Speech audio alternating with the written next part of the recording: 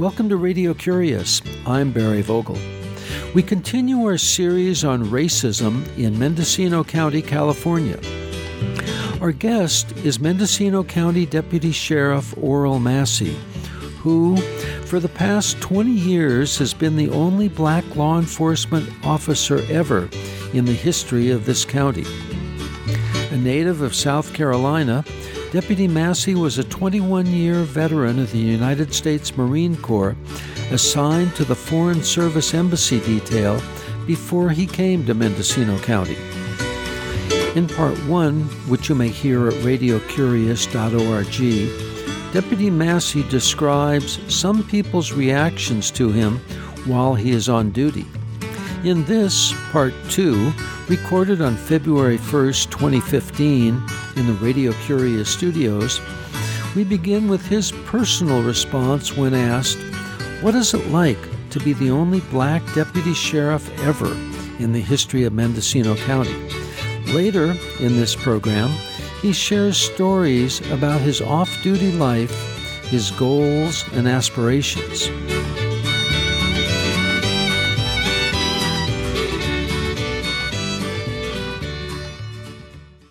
I could sit here and talk about my experience for the next week about all there have been some positive things, but the negative things are right there along with it. So I said to you, if you really want to have some idea of what it's like to be a black deputy in Mendocino County, first watch the movie Blazing Saddles, because it dealt with they needed a new sheriff, and the sheriff that they sent was a black man into a small community, and everything went totally awry. So that would give him a good point to start, and it's a comedy, but a lot of the things that occur in that movie relates to me. And I remember asking, how could a person like Mel Brooks have the insight of all of these things, how it pertains to a minority? I was asked her more than one time, how is that possible for him to know how to portray upon a big screen? We're talking about the intellect. We're talking about how someone would act when you introduce a sheriff that is black into a community like that. And then I found out that he had received information, who had, I think, co-wrote it with him, a person of color that has actually experienced those type of things. So it was actually the person of color that had given Mel Brooks the insight of what it's like. You know, you're visible enough as a law enforcement officer in uniform, but triple that when you are the only minority in a uniform, and see how that works. And there are two ways probably you can resolve that. One is you can hire more minorities or not hire minorities at all. That would probably resolve the issue. And I often thought I'd juggle that back and forth. Either you can hire more minorities or not hire any at all. And I personally believe that probably from years to come, I doubt if you'll see another minority like me in a place like this. That is my personal belief. So essentially what you're saying brings us to what sometimes has been called institutional racism. If black public safety officers are not hired in this community, that seems to me to institutionalize it further. I think that black minorities, especially in places like Mendocino County, only perpetuate what continues to be present, and it will extend probably into the next generation. I highly believe that you're going to see all the change for his racism. I don't see any change in that in the very near future. I really don't. Because it's passed on from generation to generation, notwithstanding the theoretical freedom of movement and the civil rights laws? I think when you have a small community, such as this one, there are things that is very, very difficult to change. And I think in small communities, people are hired based upon who you know, friends and all those type of things. And people want people to work with them who are just like them or represent them. That's what it seems to be. You don't want all of this diversity. It only create issues and all of that. It is people working in a place like this that can relate to one another, have the same background, same color of skin, and those type of things. Same religion, same political philosophy. Absolutely. This is a perfect example. And you can look across the board here and you can, and I will be challenged for someone to tell me how many African Americans you see working in these places around here. There's not that many at all. Knowing what you know now, Orell Massey, would you have started here 20-some years ago? Started your work in public safety? I can unequivocally say that if I knew then what I know now, I would never work in Mendocino County. Never. And I know that when I started, and these complaints about me and how I treat people and all of this, I went to how to communicate school. I record and played my voice back and done every single thing under the sun to try to get along with individuals here, and it does not work. They still complain. And my friends that work with me that has witnessed the things that goes on in a lot of cases have told me numerous times, how can you possibly function in Mendocino County with your job? How could you possibly do what you do? I would leave a long time ago, what they told me. You should leave out of this place. And my response was, I will leave when I'm ready to leave, and I will not get forced out by the bigotry and the racism. So it would be my decision to leave, and it would not be based upon all the racist discrimination and the name calling, all those type of things that's being bestowed upon me. My peers, I don't think of anybody in the sheriff's office I don't get along with when I go to work. So I'm not talking about the people in the sheriff's office calling me all these names and all of that.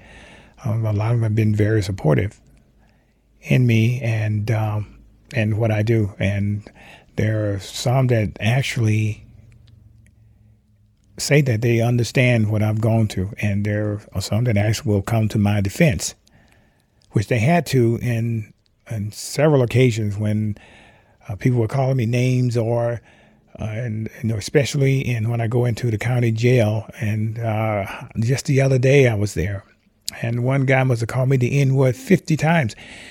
And I happened to have a recording of it because I was in there to interview someone and had my recorder on. And he was screaming to the top of his voice, the N-word, the N-word, the N-word, over and over and over again until one of the deputies there told him to shut his mouth. And he still didn't shut up.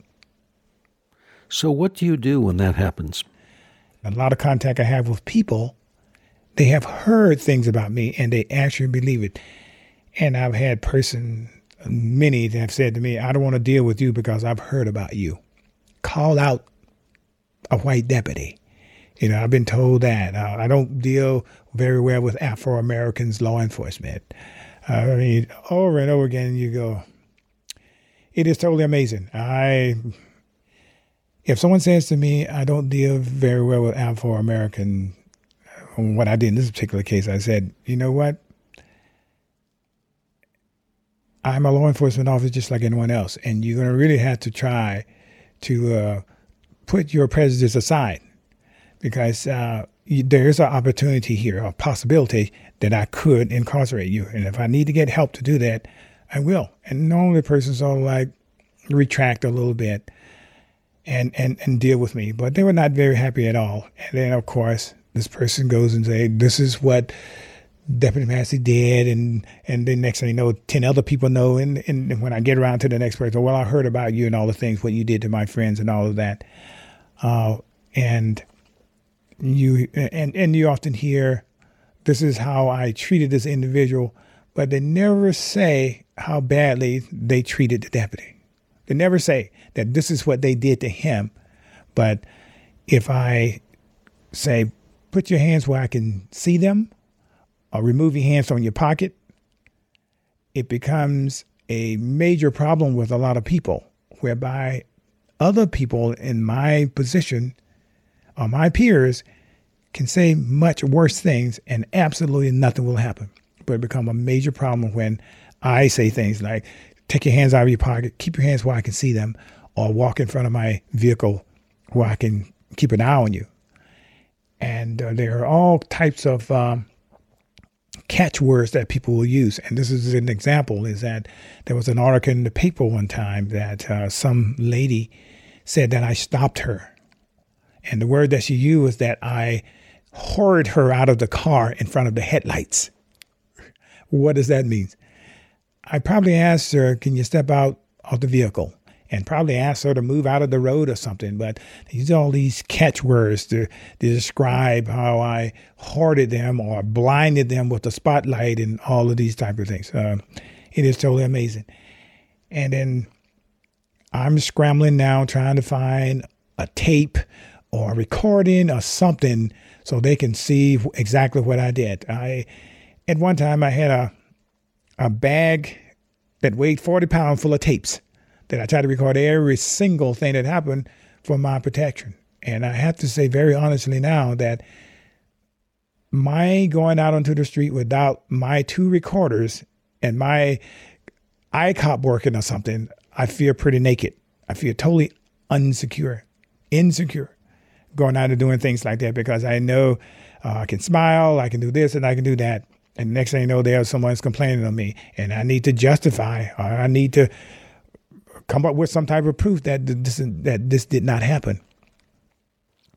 Our guest in this edition of Radio Curious is Mendocino County, California, Deputy Sheriff Orell Massey, the only black person to ever serve in that capacity in this county.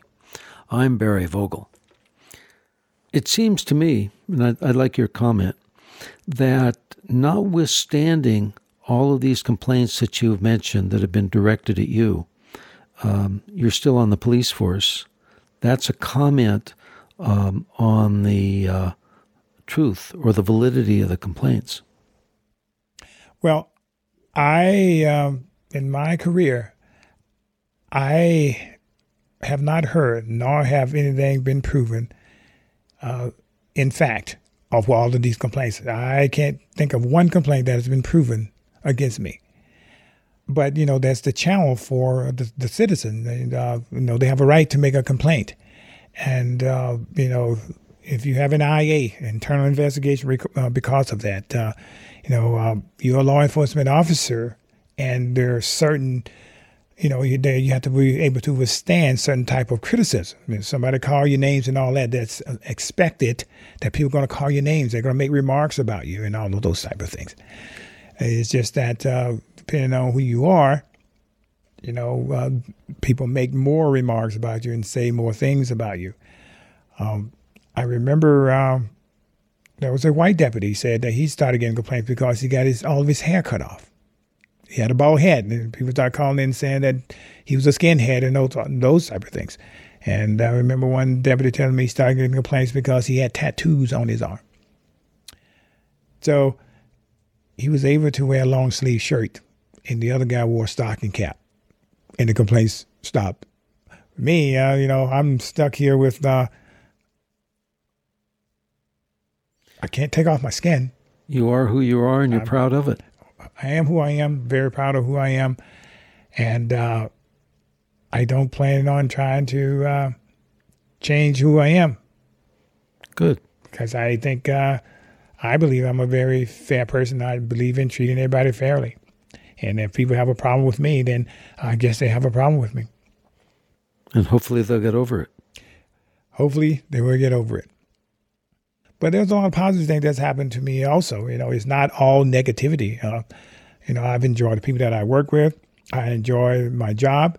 I enjoy being a law enforcement officer. And everyone has not been totally negative toward me. There's some people that have been very, they accepted me full-heartedly, supported me, and all of that.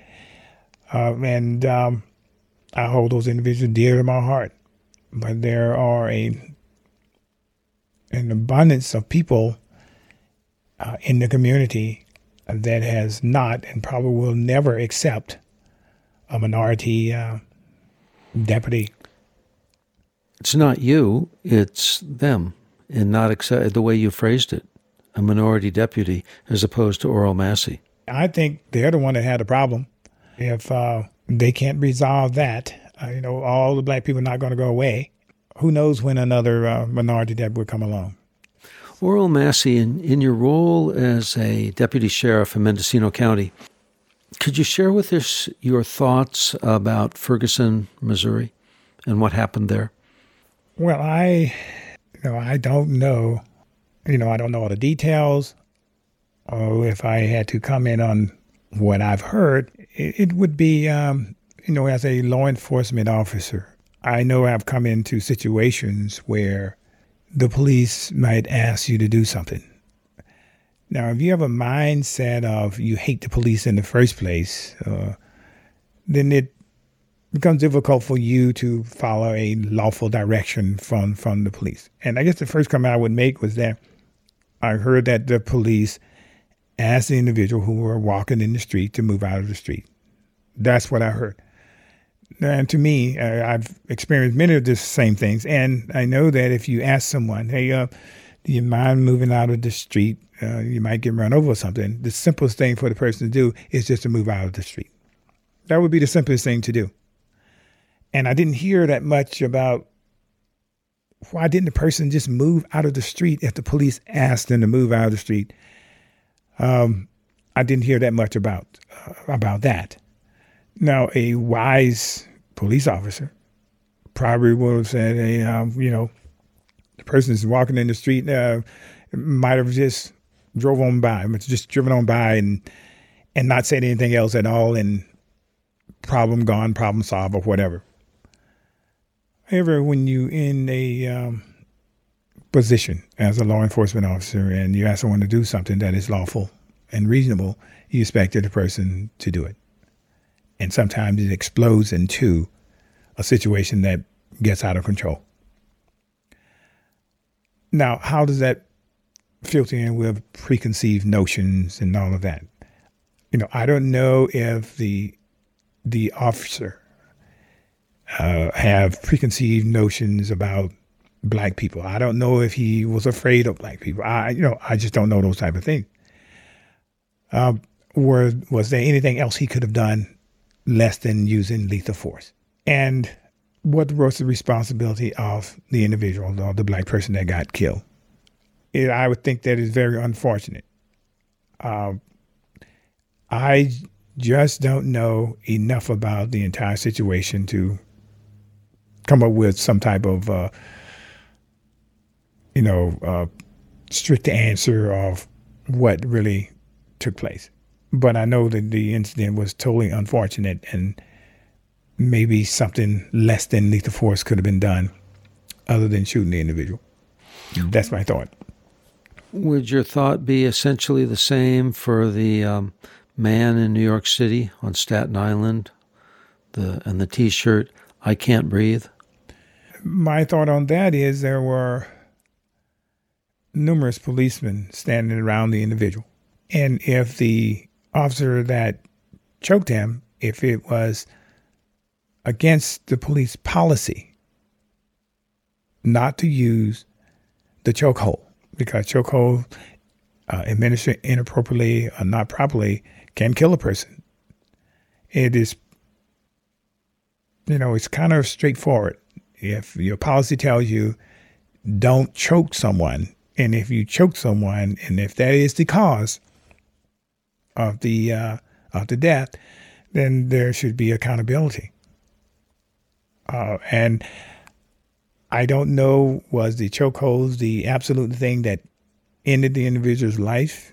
I only go by what I've heard. But policies are policies, and if you violate policies, whether they're in the company or whether it's in the police or whether it's in the military, you have to be held accountable for violating rules and regulations and policies. That's the way that you have a functioning police or functioning government or whatever it might be.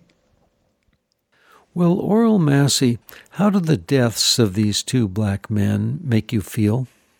Well, I watch the news and I see, people of color that are getting killed. Now, and I often think to myself, the news, you have to be very careful about the news, because news, they like to get their ratings. They rushing the minority killings to the front page in order to facilitate their rating. Or there are other people that are non-minority also getting killed along the same, about the same way. Maybe they are only showing the minority that is getting killed because it excites the public and all of that, or other people, losing their lives along the same route or the same way is what they really need to take a look at. But, race is a igniter in our society. And, if race can be drug into it because of a police action or something like that, and then it's normally broadcast, the headline news and all of that, because, like I said, it is just a powder cake. It excites people and give people a reason to protest and all of these type of things. So I like to take a look at the overall picture. When you're living your life and not answering questions in a dialogue like this, what excites you? What are you curious about? Well, believe it or not, I'm actually an artist. I like to paint. And I have painted or sketched several pictures recently. In fact, I received an art scholarship at one point in time to attend a university back in South Carolina. And so I like to dabble in the paint. And and I also like to, I'm into exercising. I like to run, I like to lift weights, and I do like to engage in physical things. I'm not too much of a swimmer, but I do like to run and lift weights and occasionally walk into the woods. Well, Orell Massey, I want to thank you for being with us on Radio Curious. And I think what you're saying is very important to be heard here and to be heard nationwide. And before we close, is there an aha or a eureka moment in your life that you could share with us? Ideas that you live by, something that changed your course of how you see the world? Well, I see the world as a wonderful place, and I know that people are basically good. There are more good people than there are bad people, and I really don't base the way I feel about the entire world upon the ignorance and the racism of a few. And I always try to keep a very positive attitude, and I've had this attitude that I can do a lot of things in this world, the positive things. And I am a very optimistic person, and I try to be the best that I can be. And I don't accept no for an answer. So with that mindset, I have been able to be a very successful person. And I continue to try to be the best as I can. And I do try to talk to people and educate them. And hopefully I'll be able to change the world just a little bit. What would you like to do with the remainder of your one precious life? I really like to write a book or something. And I would like to talk publicly to people. And maybe I can make the world a better place. Speaking of books, is there a book that you could recommend to our listeners? There's a book I recently read called The Code Talkers. It hinged upon some of the things that I'm talking about today. It dealt with the Native Americans and how they were treated at one point in time and how they were so valuable at one point in time when they were used in the war. And they had this language that they used so the enemy had a very difficult time or they could not break the code. So they were very valuable. But there's one salient moment that stuck out in my mind is that while these code talkers were very important during the war, when they got out of the war, they came back home. And one of the individuals in that book said he went to a bar to get a drink. And the bartender told him, "We don't want no Indians in here." And he got beaten up very badly. And they threw him out into the street. He had almost gotten killed a couple of times in the war. But he came back home and he wasn't allowed to go into the bar to get a drink. So it was a very good book. It very much related to some of the things that I've experienced as a minority. Orell Massey, thank you very much for being with us on Radio Curious. You're welcome. Yeah, thank you. This has been the second part of our visit with Orell Massey, the only black deputy sheriff in the history of Mendocino County, California. Part 1 is available at radiocurious.org. The book Deputy Massey recommends is Code Talker, the first and only memoir by one of the original Navajo code talkers of World War II, by Chester Nez and Judith Scheiss Avila. This program was recorded on February 1st, 2015.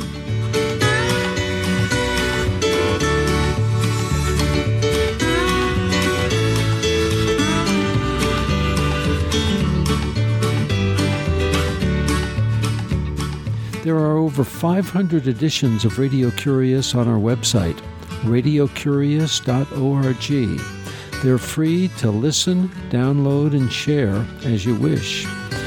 The email address is curious@radiocurious.org or snail mail at 280 North Oak Street, Ukiah, that's UKIAH, California, 95482.